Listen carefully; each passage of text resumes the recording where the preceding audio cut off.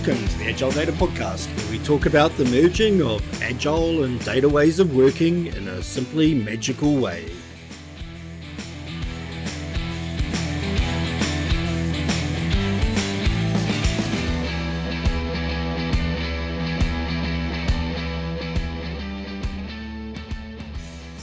Welcome to the AgileData podcast. I'm Shane Gibson. And I'm Kat Greenbrook. Hey Kat, thank you for coming on the show today. Today we're going to talk about that exciting subject of data storytelling. But before we do that, why don't you give a bit of background about yourself to the audience? How far back do we want to go? Let's start with university. I went to university to actually become a vet. That didn't quite pan out. As you'll see from my story that I'm about to tell, my career has been a mix of learning what I do want to do, but also learning what I don't want to do. Starting off going to university to be a vet, realizing I didn't want to do that, switching to science. I got a degree in science, majored in genetics and biochemistry before realizing I didn't want to be a scientist. So the next step after that was to fall into some sort of analytics role. And I fell into quite a few of these because I realized that this space was where I did enjoy working. I do enjoy analytics. So I've done lots of different business analytics roles, from your more reporting analyst, insight analyst, through to your more data science, predictive modeling work. And then I realized after probably a good 10 years in the space that I was becoming very disheartened by the field. I was building predictive models that just weren't being used. And I was working for organizations who didn't really understand how to operationalize their analytics. And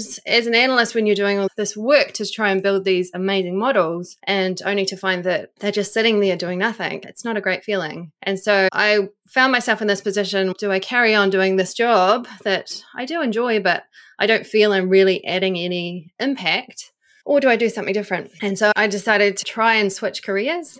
I did a diploma in digital design. I was working as an analytics consultant at the time, and I had this little secret goal to maybe just completely get out of analytics. I thought, I'm going to try and become a graphic designer because maybe I could create more of an impact doing that. But as fate would have it, this was around about the time that data visualization started to become popular. There was this new wave of data visualization at the time. So Tableau was introduced to the New Zealand market.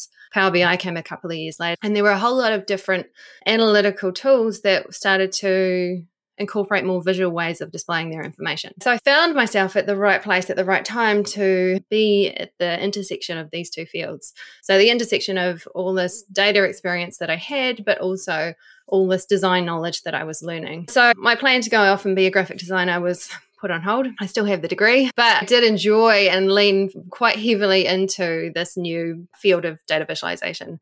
And that's where I've stayed and played. Data visualization, the field has evolved a lot since then. So we're talking 8 or 9 years ago that I was studying. One of the fields that it's emerged into is this data storytelling field.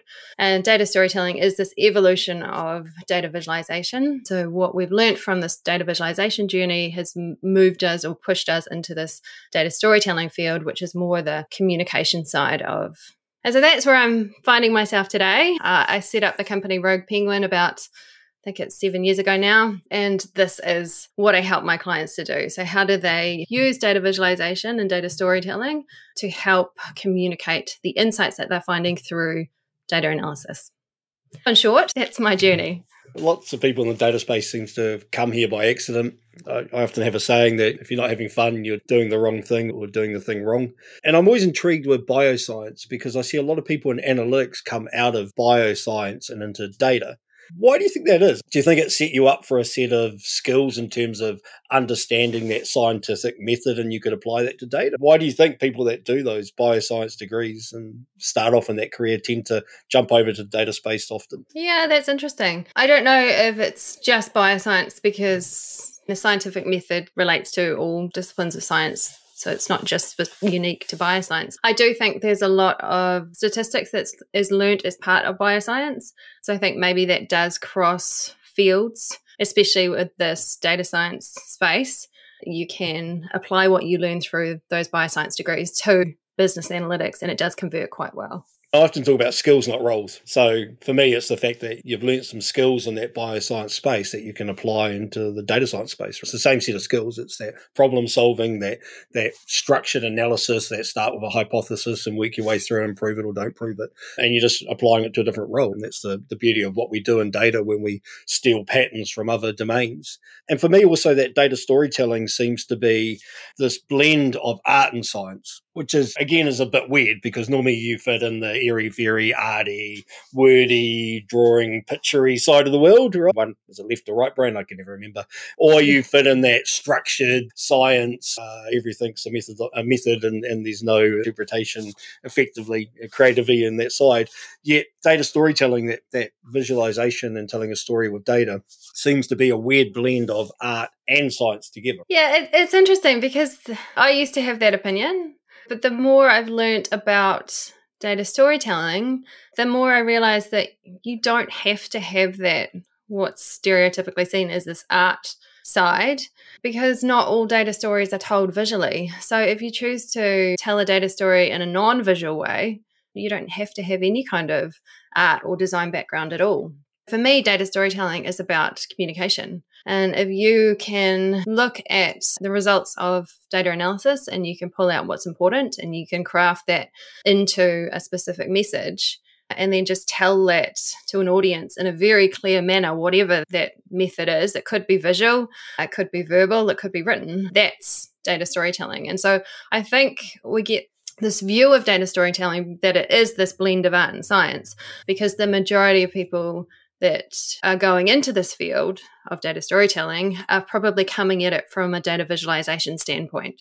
So they've had this love of data visualization and wanting to push it a little bit further. And so they're coming from that pathway, which generally the people that are passionate about data visualization are those people that have that kind of art background or art passion. So I think, the more I learn about it, the more I realize that it's not necessarily this arty thing. Okay, so you can see it coming from two sets of skills. It's the people that work with the data, munch the data, wrangle the data, beat that data into to helping us give the action, the outcome we want. They can use data storytelling to articulate that data in a better way. Or if you're on the viz side, that presentation, that consumption, that last mile, again, you can use data storytelling to enhance your graphs with something that has more context. Yeah, absolutely. I think there's a lot of strategic thinking involved in doing data storytelling. I think that can make the difference between a good, powerful data story versus one that doesn't resonate. You do a lot of training. So as well as doing data storytelling, you now spend a lot of your time training teams on how to do it themselves.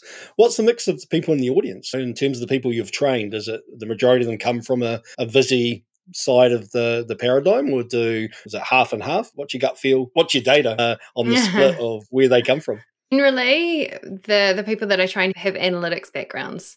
So they come from large organizations who have large either analytics or data science teams. And those teams are challenged with communicating the results of their data analysis. So they may have some who really enjoy the data visualization side of things. There may be some who don't. And they're just really into the data science and they want to be able to explain what they do, what they found in their analysis to create that business impact. Because they do realize that if they don't communicate what they found in the work that they do, they're not going to create any sort of impact in their role. And when you're doing any sort of role, regardless of what it is, and you realize you're not creating impact, it's not a nice feeling. If we think about data storytelling as a skill, not a role, then it's something the whole team should learn. Every person in our team, every part of that information value stream can be enhanced if we're telling stories with the data that we're working with. So it's not just at that last mile. It's not just presenting that story to your stakeholders. You can actually use the data storytelling skills all the way through that value stream, because telling a story, it makes things interesting. At the end of the day, it's communication.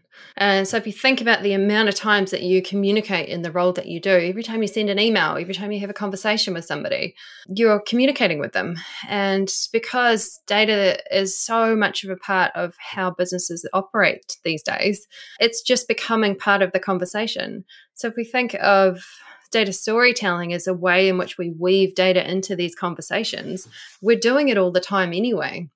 Absolutely. People in any sort of role who are using data and have to communicate what it means should have an awareness of how to do data storytelling. But you're always going to find that there are some people who are more passionate about it. And so you have these, I know you've talked about T skills. So having a team that's across the basics of data storytelling and then a couple of people who go deep into it, that works really well. If you're working as a large team and have to communicate what you find often, it's good to have those champions within a team. But yeah, absolutely, there should be the high level idea of what it is and how to do it across all teams in that data analytics space. And there's a whole push at the moment around working and describing the value that a data team delivers, because, with the financial downturn, we've seen large data teams get canned basically because the organisation doesn't see a lot of value for them.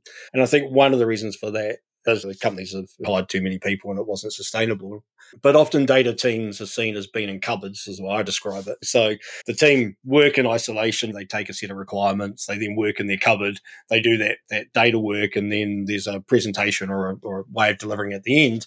And then stakeholder engagement really is at the beginning and at the end, and there's nothing in the middle. So for me, the skill of data storytelling is really valuable as we do all of that work, because then our stakeholders can see the story around that data that we're working with, and they understand what we're doing, and they can see the value they're going to get out of it. And that constant engagement has value. So for me, again, it's get the team to increase their skills. Like you said, there are people that love to do it, love to tell stories. Probably are the people that used to do drama at school and in the school play, maybe. And so they'll naturally pick this up. Extending the skills of your team has value for all the team members and your team and the organisation. Yeah, it's funny you say that, those the people that do drama in high school, because I hated drama. Oh my goodness, I was such a shy kid. And so I think there's a difference between writing the data story, so pulling out the message of data and figuring out what that is and how to frame it, and then telling that data story. And so telling it involves presenting sometimes. And yes, there's two different people that gravitate towards those things, but you don't have to be that extrovert drama kid to be a good data storyteller. It's not a prerequisite. Okay, you got to do debating then. That's the other one. No. Okay. So one of the teams I was coaching, we were lucky enough to get them to go through your course, and I was lucky enough to sit in the back and learn by watching. And for me, one of the core patterns that came out of what you taught was this idea of ABT. So why don't we start off with the whole ABT pattern? For me, that was the pattern that's stuck in my head for some reason, and the pattern that I'm constantly going back and trying to remember to use. So talk us through the ABT thing. So for those who don't know, ABT stands for the words and, but, therefore. And it is a particular narrative structure. Randy Olson created this idea of the and, but, therefore ABT narrative structure. And it's based on the 3-act structure. So anybody who's done film studies has probably heard of the 3-act structure. It's been around for centuries. It's nothing new, but having the words and, but, therefore, they're very conversational. And so they're very easy to weave into whatever it is that you're talking about. So the ABT has been described by Park Howell as the DNA of story, because it is so simple and it can be applied to so many different things. And I can give you an example. I do this in my workshops. I give high-level plot lines to movies in this narrative structure framework. So using the words and, but, therefore, I can describe the plot line of a movie in those 3 acts. So I've got one here for you.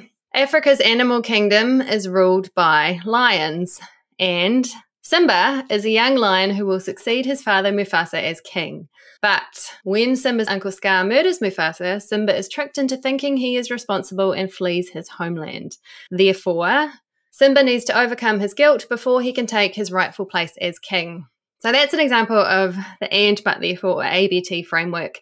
And that's story. So story to me is how you arrange the information that you have into a framework or a structure that's going to engage an audience. And there are lots of different narrative structures out there.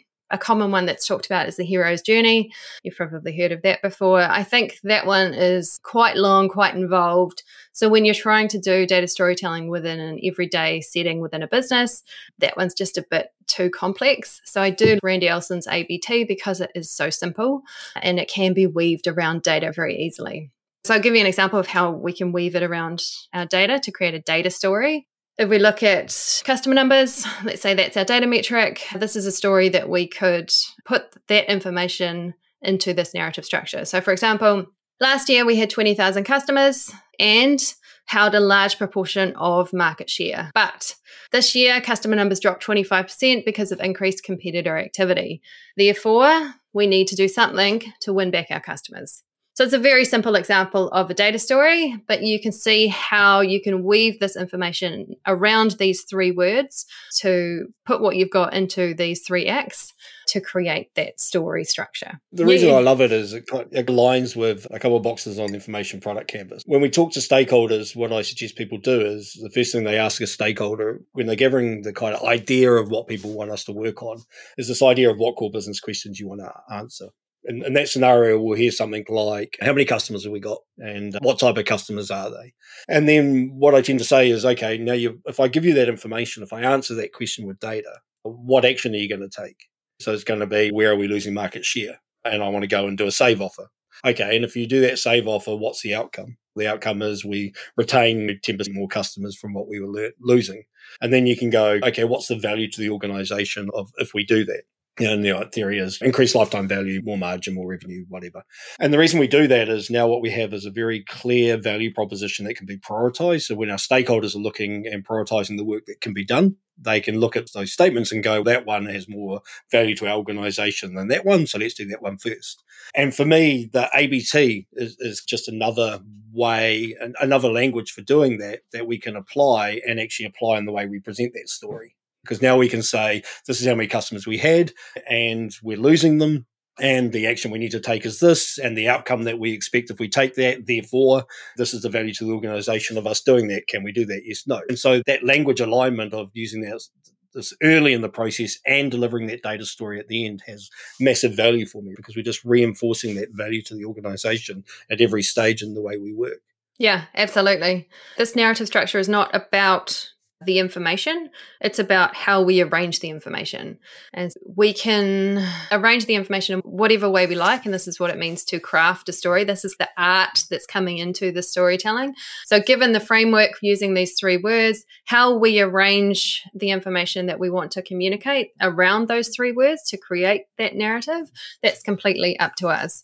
And so you can have lots of different versions of data stories, and they all may involve the same information, but the information is arranged slightly differently. So therefore you get different versions of these data stories. They're all true, but depending on your audience, one might work better. There must be a immense pressure, though, to be given the therefore and then try and find data that supports the A and the B to support the therefore. So effectively, our stakeholders know what action they think they want to take, and now they're telling us to go and find data to support that action, that therefore. Do you see that?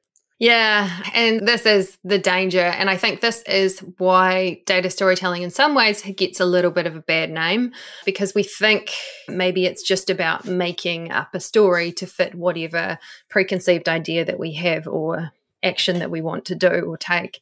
And yeah, that is a danger. But there are certain storytelling ethics that we need to live up to, especially in terms of data storytelling.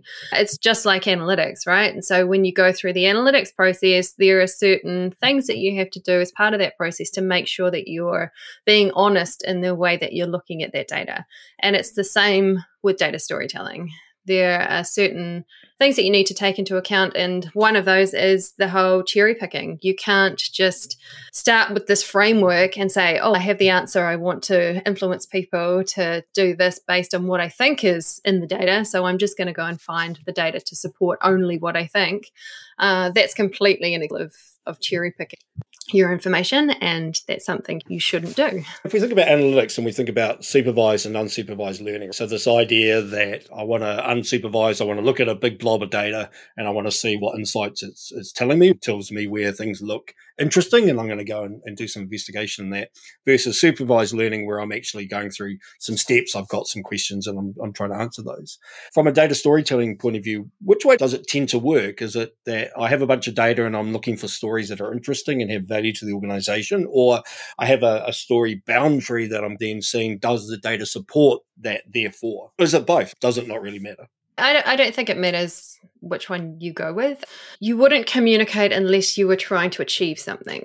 So every time we communicate in a business, we're trying to achieve something in terms of we might send an email because we want someone to do something, or we want someone to read a certain report because we need them to understand this information.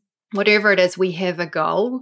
And it's the same with our data storytelling. It's not about making up the information because all that information has been analyzed as part of the analytics process. So I do see data analytics and data storytelling as two separate processes. So the results of data analytics produces data insights. So generally we end up with a whole lot of different data metrics as part of, hey, these are all our insights. Now, storytelling happens after that, and we have to think about before we start our storytelling process is what are we trying to achieve? So why are we communicating these specific insights to this specific audience group?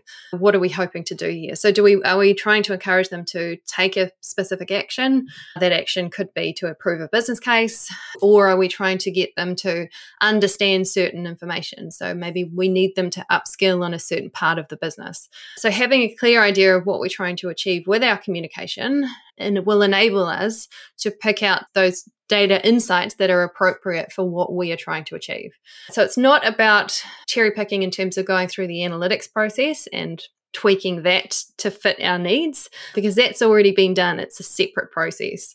With data storytelling, it's just about how do we communicate the insights that are appropriate for our audience to achieve the goal that we are trying to. So let's just drill down into that way of working a little bit, because you talk about discover, inform, and educate.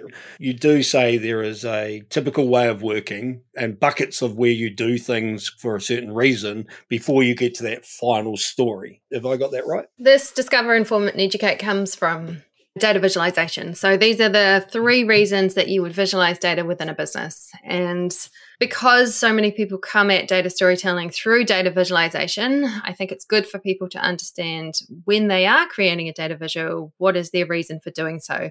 Because we don't need all of our data visuals to tell stories. This is a myth, and I heard it a lot when I was first getting into data visualization, is that all data visualizations need to tell stories, whereas that's not true. Discover visuals are part of the analytics process, and we create these as a way of helping to uncover those insights in the first place. And so we're using them as a tool to help make the analytics process a bit easier. Inform and educate visuals, those are 2 types of visuals. They're both data communication because we're designing them for somebody else. Inform visuals, their job is to make the data easy to access.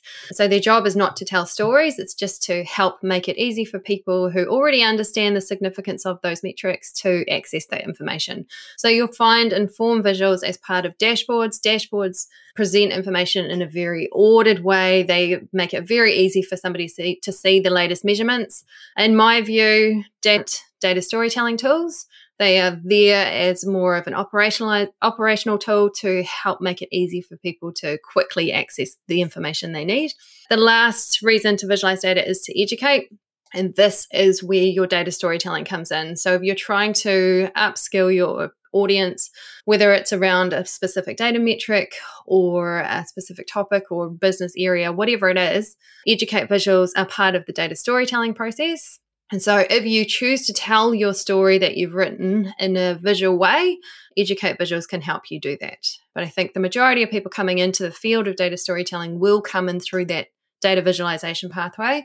And so they need to understand when the need for data storytelling involves creating that visual and when it doesn't. So let me replay that back to you in a kind of different lens to see if I got it right. So yeah, Discover is all about our slicey dicey, our notebooky, us playing with the data, trying to find that insight, trying to find that story, trying to find things that are interesting, things that hold together and we can prove. So it's tools we use for ourselves to understand that data so we can do the next steps. And then inform is automation. We're saying, here's some information, here's a KPI, here's a number, here's a trend, here's some data, here's some information. We want you to be able to get access to it really quickly whenever you want to do it without us. And so we're doing our dashboards, our charts, our reports, that kind of stuff. So somebody else can self-serve without us because the data is immutable, right? That information can be automated and we don't need to be involved. Once it's automated, we don't need to be involved between the information and the consumer who's using it. So fits in that space. And then educates narrative.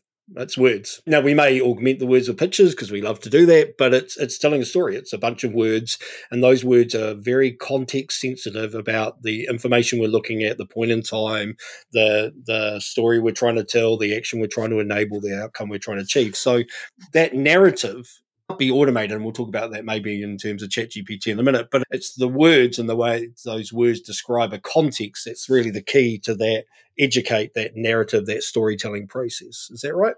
Yeah, so educate visuals help to tell a data story. And so you might find that you have just one educate visual and that's okay to tell the data story you've written, or you might have multiple educate visuals because that's what's needed to tell a more complex story.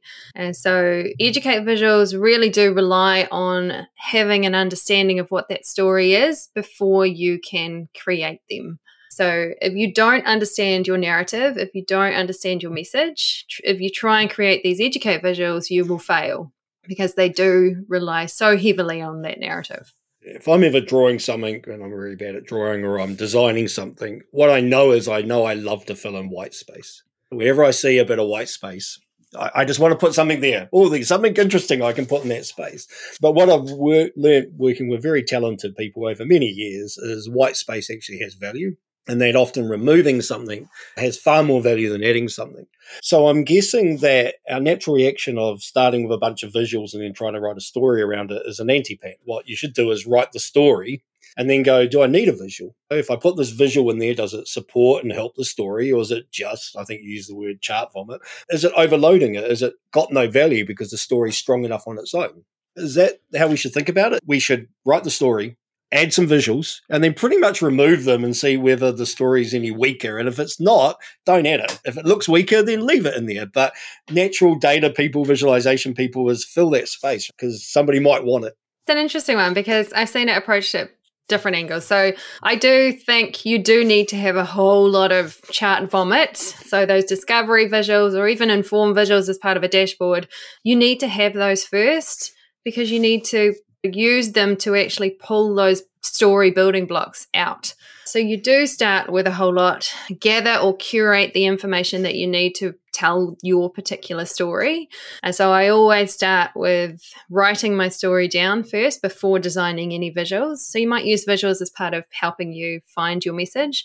Then you write your story down, get really clear on that message, and only add your visuals if it helps you to tell your story. So you shouldn't be designing these educate visuals unless they're actually making it easy for your audience to understand your story. So if your story can exist without any sort of data visual, you don't have to create a data visual to tell it. And the key there is take the visual away and see whether the story is still understandable. Or don't design the visual unless you need it. At the moment, we can't automate that narrative, can we? Yes, in theory, we could use ChatGPT to write some stuff, but actually that narrative requires a human who do understand a whole lot of things to use that cognitive thinking. They need to be able to apply that narrative with a context at a point in time. So that narrative will probably change in a month's time or 2 months' time if I'm looking at that data, that information again, because the organization's moved on or the context has changed. Data storytelling really isn't about automation at the moment, is it? It's really about that human doing that hard work to tell that story. Yeah, absolutely. At the moment. So I think to put together a good data story, you need to have an understanding of your business goal. What are you trying to achieve? You need to have an understanding of who it is that you're communicating with. So who is in your audience? What's going to motivate them? It is a very manual human process in terms of pulling out the right information from a whole lot of analysis. So pulling out or curating that information to a point where you're putting it into the story framework, which I think that part could be automated in the future. We're not there yet. I've played around with Chat and we're not nowhere near there yet, but that's the room that could be automated. But then there's so much more in terms of business acumen that you need to understand to be able to create a data story that's going to have some sort of business impact. And at the end of the day, that's what it's all about. Your storytelling is there to create business impact, because if it doesn't, what's the point? What's the point of everything that's gone before it if it's not creating that change? I think about that automation, that AI, and I'm using air quotes here. I've come up now with 3 buckets that I think about. So I talk about Ask AI, assisted AI, and automated AI. And in my head is Ask AI is when we're using something typically in LLM, but we're having a conversation. The human's asking a question, getting a response, asking a question, getting a response. Then they'll go do an action. And that process is meant to help with that action.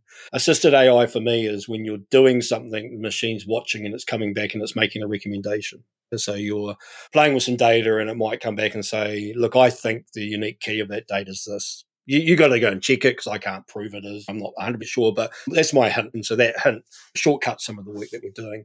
And automated AI is where it just does the work for us. We don't even know. We're not involved. There's no human involved. The machine just does it. And for me, I'm intrigued about this idea of using Ask AI in the storytelling space. Whereas I think once you've written your story, you could put it into an LLM and use it as a test. Say, what's the story telling you? What action should I take? What outcome would I achieve? So you could use it as a feedback loop.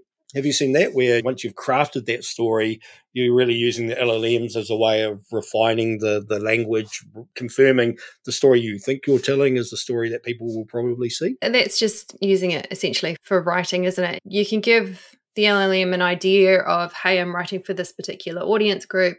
Does the story resonate, do you think, with that particular group in terms of their challenges? And I do find the whole Ask AI thing works quite well if you're trying to understand a certain audience group that you don't necessarily know too much about. I think that can be where it sheds some real light. If you do have an audience group that you need to communicate with and you're not necessarily sure of everything that could motivate them, using things like ChatGPT to help have more of an understanding in that space, it does work really well. But in terms of the narrative, yes, it can help with the writing. But if you understand that narrative structure already, you're halfway there in terms of how you can structure that narrative yourself. Yes, it might tweak it. It might be a bit rambly and just point out all the areas that you're doing wrong, but it's not quite there yet in terms of, hey, if you chucked in this data, create a story from it. It's not there yet. I'm not saying it's not going to get there, because I think it will, but not yet. And so that ABT is quite a simple framework until you try and do it. And then you realize that often you're not putting the right things in the A's or the B's or the T's, right? It seems simple, and then you go and try and do it and you realize actually it takes a bit of learning. So what's the anti-patterns? What are the A's that you've seen where people naturally fall into things and you look at it and you go, that's not a great ABT. You might want to think about tweaking this thing. Have you got some anti-patterns that you've seen with all the teams that you've taught and worked with? So generally, it's that when people present the story, they forget the keyword. And the keyword in the structure is the word but. So this is the word that will make people pay attention. And it doesn't have to be the word but. So synonyms for the word but include however, despite, yet. These are all high contrast words. And when you say these, it does make people wake up.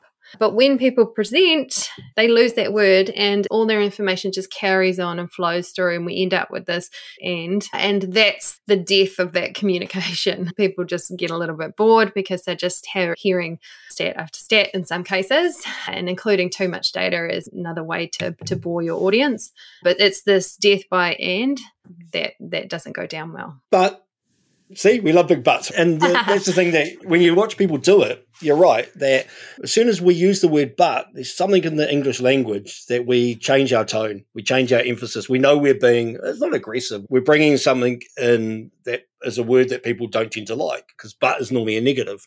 I agree with you, but that's a really great idea.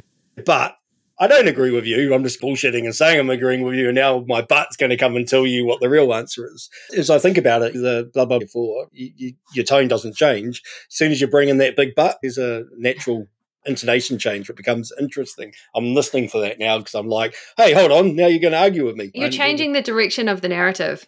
And is a very common agreement word. All the and statements agree.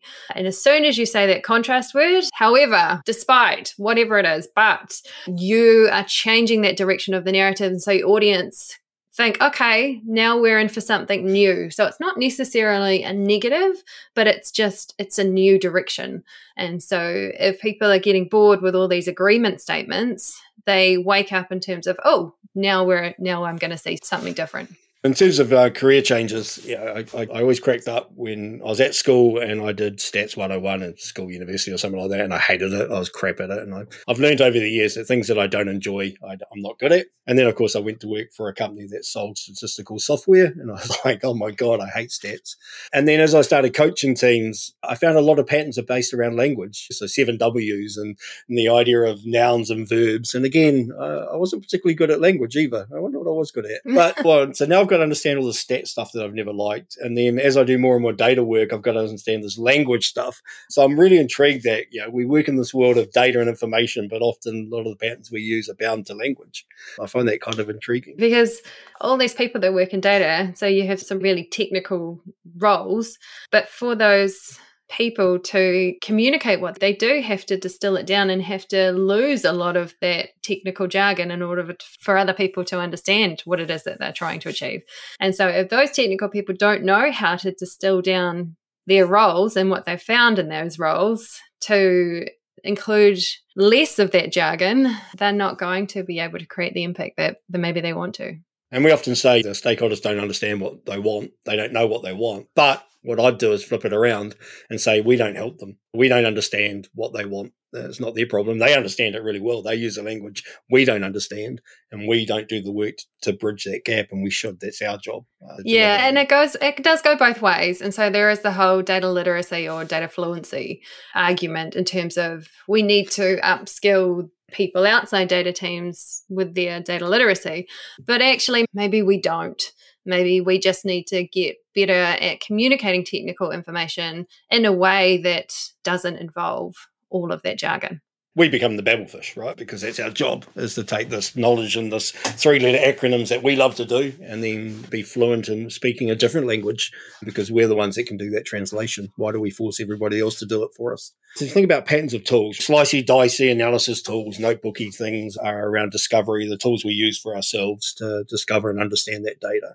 And then dashboardy, KPI thing for inform. In that educate space, there was a big wave of infographics a few years ago. Do you think infographics was a previous generation of data storytelling where we still focused on the visualization and not the narrative? Or do you think it's still got a place in the world in data storytelling? Do you think the next generation after ChatGPT is going to be infographics again? Where do you think that infographic style of communication fits into data storytelling? Graphics haven't gone away. Infographics is just a form of design, really, but you're presenting numbers. I think infographics got a really bad name because it was just about prettying up information, prettying up numbers, making them big, making them colorful, and not necessarily making them meaningful. And so I think infographics are a great way to tell data stories, but in the past, the actual data story has been missing. And so it's almost been, we're just going to put some numbers on a page. We're going to make them really beautifully designed. And so therefore they become initially quite engaging. But there really is no more explanation around what those numbers mean to whoever it is looking at them. If you take a data story and you present it in a very infographic-y way, it can be really effective. I just think it's had a bad name. So I don't think it's necessarily gone anywhere, but I think we are questioning what and how we present using it. I'm a great fan of taking patterns out of other domains and applying them in data. And most times the patterns come out of Agile or product because they're the kind of most adjacent that have value for us. Think about, again, when I was a kid and I used to love to read. And so I used to read a lot of books. But every now and again, I wanted a break. And when I did that, I'd read cartoons. So I'd read comic books. So I remember 20,000 Leagues Under the Sea. I had the book and I had the comic book version. Do you think that actually that's where we'll end up? that this data storytelling, because it's got a structure, beginning, middle, end, and but therefore, it's a combination of visuals and words, and both provide value in that comic strip. Do you think maybe that's where we'll end up, is that data storytelling will become a blend that almost looks like a comic book? I think it'll be a niche if it does. So comic storytelling, people don't have the time to do that within a business necessarily. And a lot of the time, data storytelling, people don't have the time to put a lot of effort into the way that they present and visualize the information. And I think if they can instead put the effort into figuring out the data story, it doesn't necessarily matter what those visuals look like. If your data story is clear, you're clear on your message, that's going to create more impact than having beautiful visuals with no clear story. Yeah, it's great if you've got time and resources to put into creating these amazing visuals to go with your data story. But I think if you had to choose one, it would be the story. Focus on the story first. And if your visuals don't quite live up to this beautiful comic designed expectation, that's okay, because you're still going to be able to communicate a clear data story, a clear message, and that's what's going to create the impact. So it comes back to the narrative again. If we can't explain that story, that narrative for all that expensive work we just done, then we get the meh. Oh, that's nice. Oh, that's interesting. Yeah. And then they go do something else. So we spent people's time and we haven't actually changed anything. We haven't changed the core business process. We haven't changed anything in our organization. We haven't provided any value. We've just provided expense. You hide that in visuals. So visuals are easy in some cases. They're easier than maybe figuring out what that story is. And so you can have beautiful, expensive visuals produced by expensive software that don't necessarily add the value that you need them to. But you can buy them. We don't have to understand what that outcome is, what the therefore is. We just need the ands, and buts are always interesting. I can find an outlier and go, oh, but, because it's told me it's an outlier. But there's no close to it. It's like, who cares? Who cares that we have that segment of customers? Who cares? I don't give a shit. I'm not going to do anything about it. There's no value in me knowing that. But it was interesting. Thank you very much. Now, how much did that cost me? And this is the skill of being a good data storyteller. You do need to have that understanding of business operations and how what it is you're communicating is actually going to change things. And this is why people who can become data storytellers don't necessarily have to have gone through those technical roles. Somebody who has a really good understanding of the business and can work with the people that have generated that analysis and found those insights can be a really good data storyteller because of their background. Okay, so we still see that skill being near the end of the value stream with people who are skilled in doing that work. But again, I go back to, if the team understands that structure, if they understand how to tell those stories, they're going to naturally surface the interesting stories, the valuable stories to that person that's doing the final presentation, that final glossy piece of work on that narrative. So again, it should be a shared language across the team, not just one data storytelling person sitting in the team as the expert and everybody else having no clue on what the hell they do and how they do it. Yeah, it is a hard one though, because I have been in both boats. And when you are doing the analysis and you're really deep in the data, there's so many different stories you can pull out. And sometimes it's really hard when you're that deep in the detail to lift yourself up and be like, okay, I just need to focus on one narrative and tell it effectively. But when you've got all of these different data metrics and there's all these different directions you can go, that can be a really hard process to go through. But if we talk about experimentation, it is a simple structure. But therefore, it's just a bunch of words. There's nothing stopping the people that are doing that analysis, doing that exploration, just writing a shit ton of them. Really roughly, not in a way that they can actually be used at the end. They still need to be polished.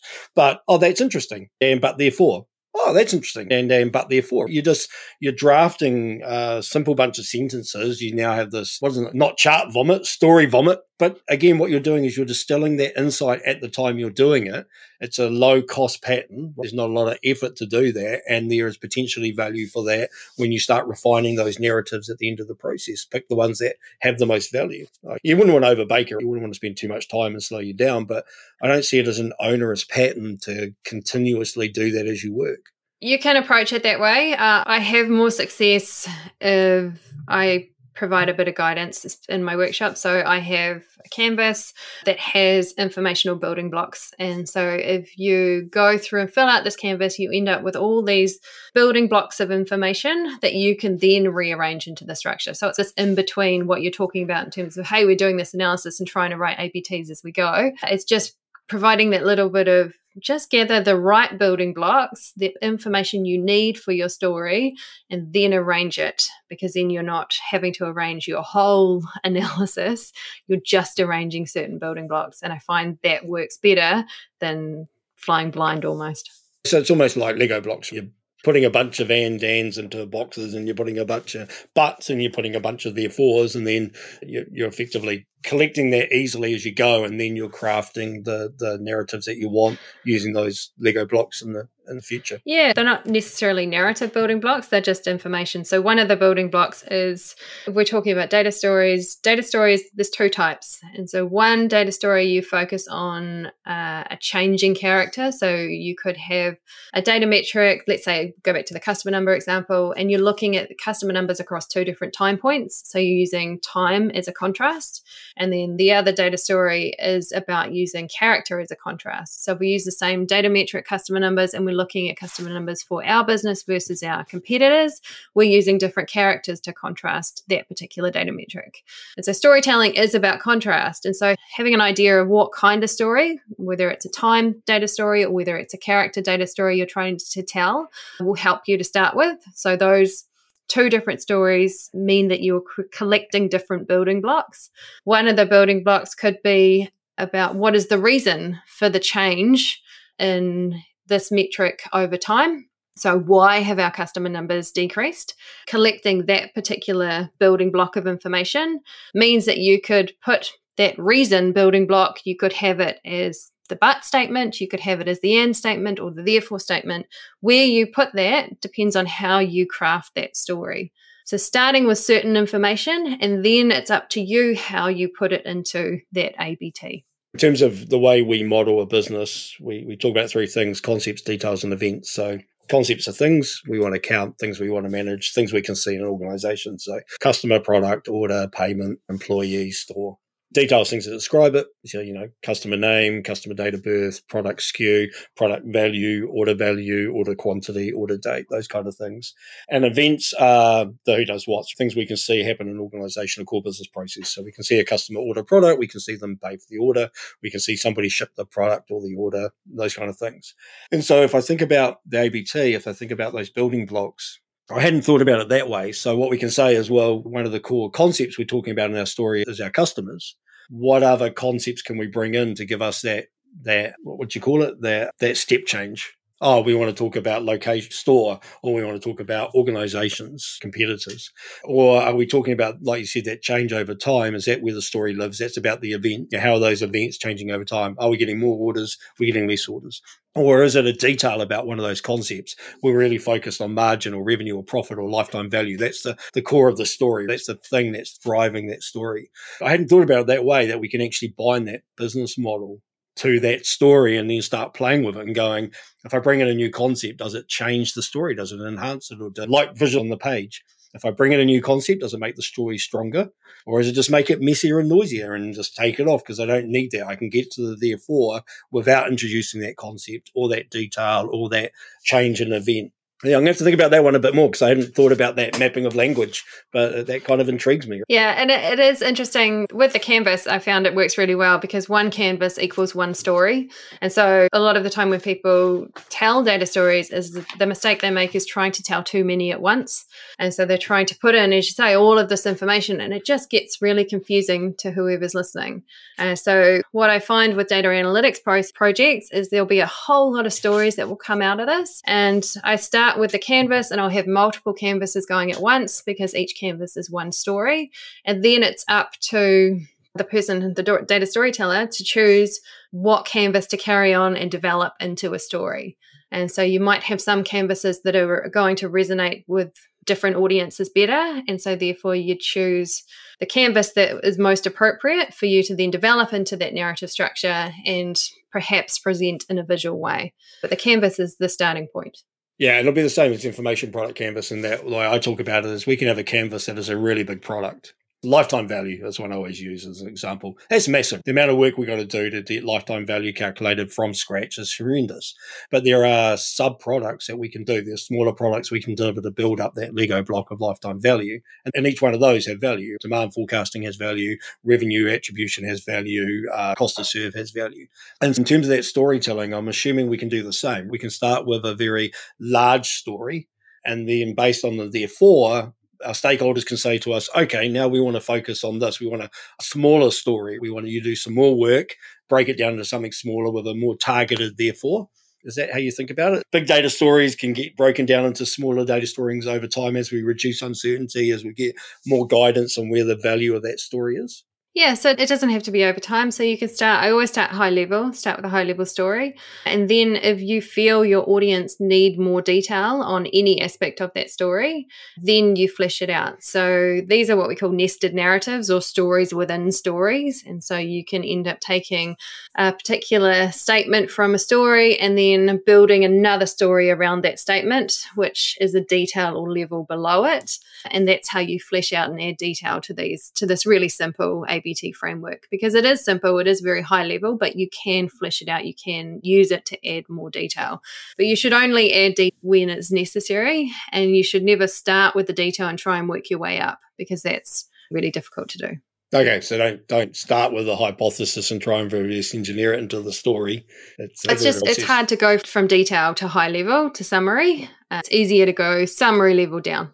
But on that hypothesis one, do you ever see that where somebody's effectively written a data story without doing any of the data work? That's the hypothesis. And then, they get told, okay, go see if this is true or not. Is that a valid approach? I don't think so. I think you're in danger of your story leading your analysis, and it shouldn't work that way. You should do the analysis first. I mean, you can always have questions that you want your analysis to help you answer. That's fine. But like, as you say, having a hypothesis, but to have a story and be led by that story and then look at the data through the lens of that story, and you are cherry picking your information when you get to that point.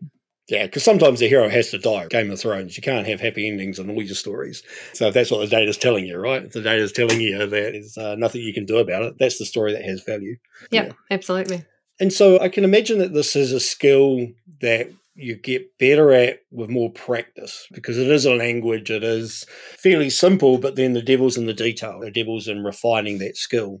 And just like I see teams have value with book clubs where they look at a bunch of patents together and read about them and then discuss them, I can almost imagine a data storytelling club in an organization could have value where there's a closed circle of people you trust. There's kind of Chatham House rules or a trust charter.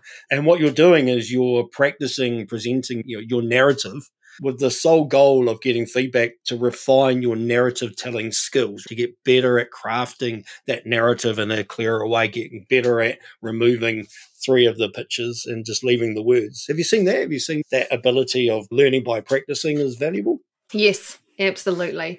And it is something that I do recommend to teams that they do, even if it's if you have a fortnightly or monthly team meeting and you have a couple of people that bring along a data story to share.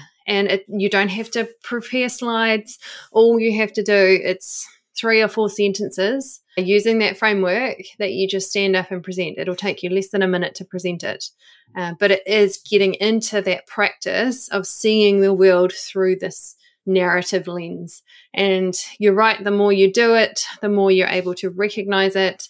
I do encourage people to watch the news, because people that present the news, these journalists, they use this narrative structure all the time, and you start to pick up on its use. And when you can recognize it being used in the world around you, it becomes easier for you to apply it, because you've built up this narrative intuition and you just start seeing the world differently. I remember when I was doing pre-sales in a previous life, I used to go and do a training where we used to get taught and presentations, and effectively it was a form of storytelling, but using the software. And one of the brutal techniques, it was very good, but man, it was brutal, was we always got given a so what sign. So you're sitting in a room with your peers, you have to present demos or presentations that were articulating some business value for the software. Everybody had a so what sign. So when you started to waffle, the whole room would go up and hold up their so what sign. And you Oh, kind of had to that's stop, brutal. right? It was good, but it was a trusted environment. And I got to say, you learned quickly when you were waffling. I remember you saying once that what people often do, especially data people, is they focus their data storytelling around what they've done, the process they've used, the models they've run, the things they've done to that data to get the answer, not the answer. And again, I can think that data storytelling club where there's a polite but brutal way where that's about you, not about them or something. There's some kind of immediate feedback to help you understand. Nobody really cares whether you've done a group bio or a linear regression or a net neural model. They just care what the actual value to the organization is if they do that action. Again, that trusted environment where you can get feedback and practice and unlearn some of those ancient patterns that we naturally fall into would be interesting. Yeah, you just got to be careful, I think, who you do that in front of, because sometimes when you're presenting to your peers, if your peers are technical, then they're interested in how you got to what you found. So you really do want to practice in front of people that aren't necessarily data people or technical people and see if you can communicate in a way that they understand, because that's the audience, the general audience in a business context that you probably want to influence. Good point. But then you got to find that trusted environment where, like we say, you shouldn't have your boss sitting in a retrospective with a team because they'll influence what the team talks about. The team will try and make themselves look good. Yeah, maybe that trusted circle is you need somebody that comes from that business background and understands that outcome and that value, but isn't in a place where you worry about looking good to them because you're naturally learning. That would be an interesting trust circle to try and form. Excellent. Okay, I think for me, data story is really valuable. I think it's something that we should be doing. It's something we should bring into our skills, but it's a hard skill to learn. It seems simple, but I think practice is something that you need to do with it. And therefore, once you've done it a lot, you're going to provide more value to your organization. But anything else we need to know from a data storytelling point of view? Anything else if the team was starting off? You've got a book coming out, and we'll talk about that in a second. What's the best way for a team to start off on their ABT, on their data storytelling journey? I think it is just to learn those basics. And when everybody in the team is talking the same language, who understands the methodology, you're at least all on the same level and can communicate in terms of, hey, this is what the process involves. I'm this part of the process, or I'm trying to do my narrative. I'm trying to create my ABT. Can you help me with this? People understand what it involves. A lot of the time when you're new to the field, you don't necessarily even understand the difference between data storytelling and data visualization, and the fact that they are two different things. And so having this shared knowledge, these defined areas of this is what it involves, that's a good starting point. So find the patterns, understand the patterns, learn the patterns, practice the patterns, then focus on the anti-patterns, focus on the things that you know you naturally start to do that don't align with the pattern itself. And for me, chart vomit's what I naturally go to. Oh, there's a white space. I can put another graph there because somebody might need it. It doesn't add any value. It just adds noise, but it looks semi-pretty.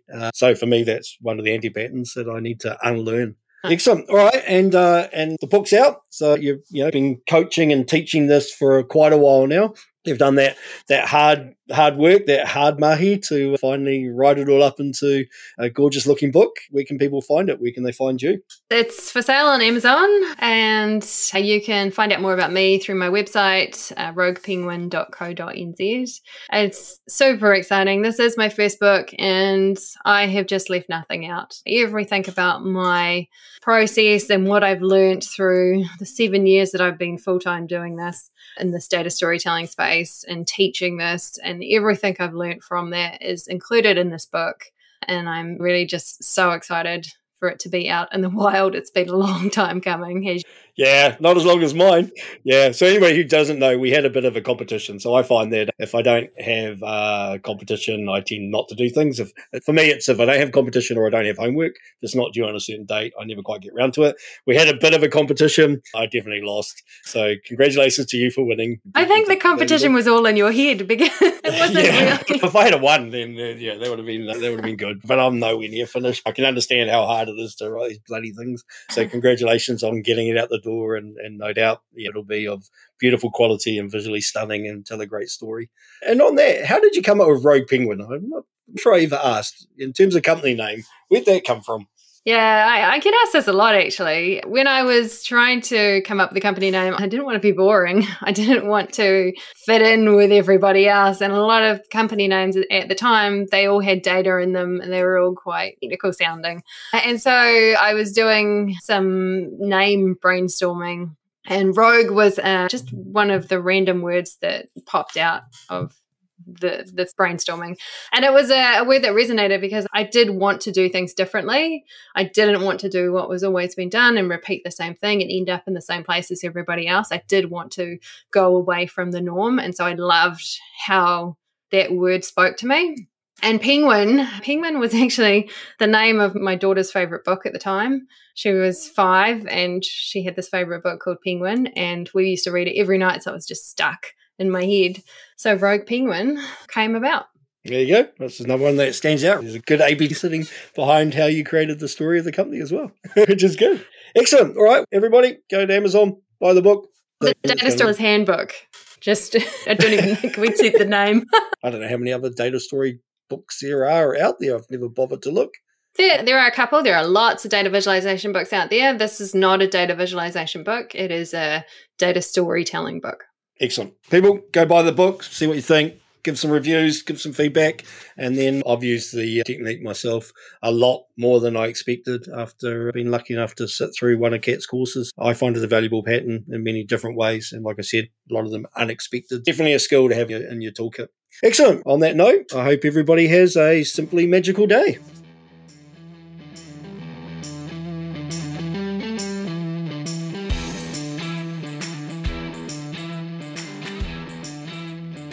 Data Magicians was another Agile Data podcast. If you'd like to learn more on applying an agile way of working to your data and analytics, head over to agiledata.io.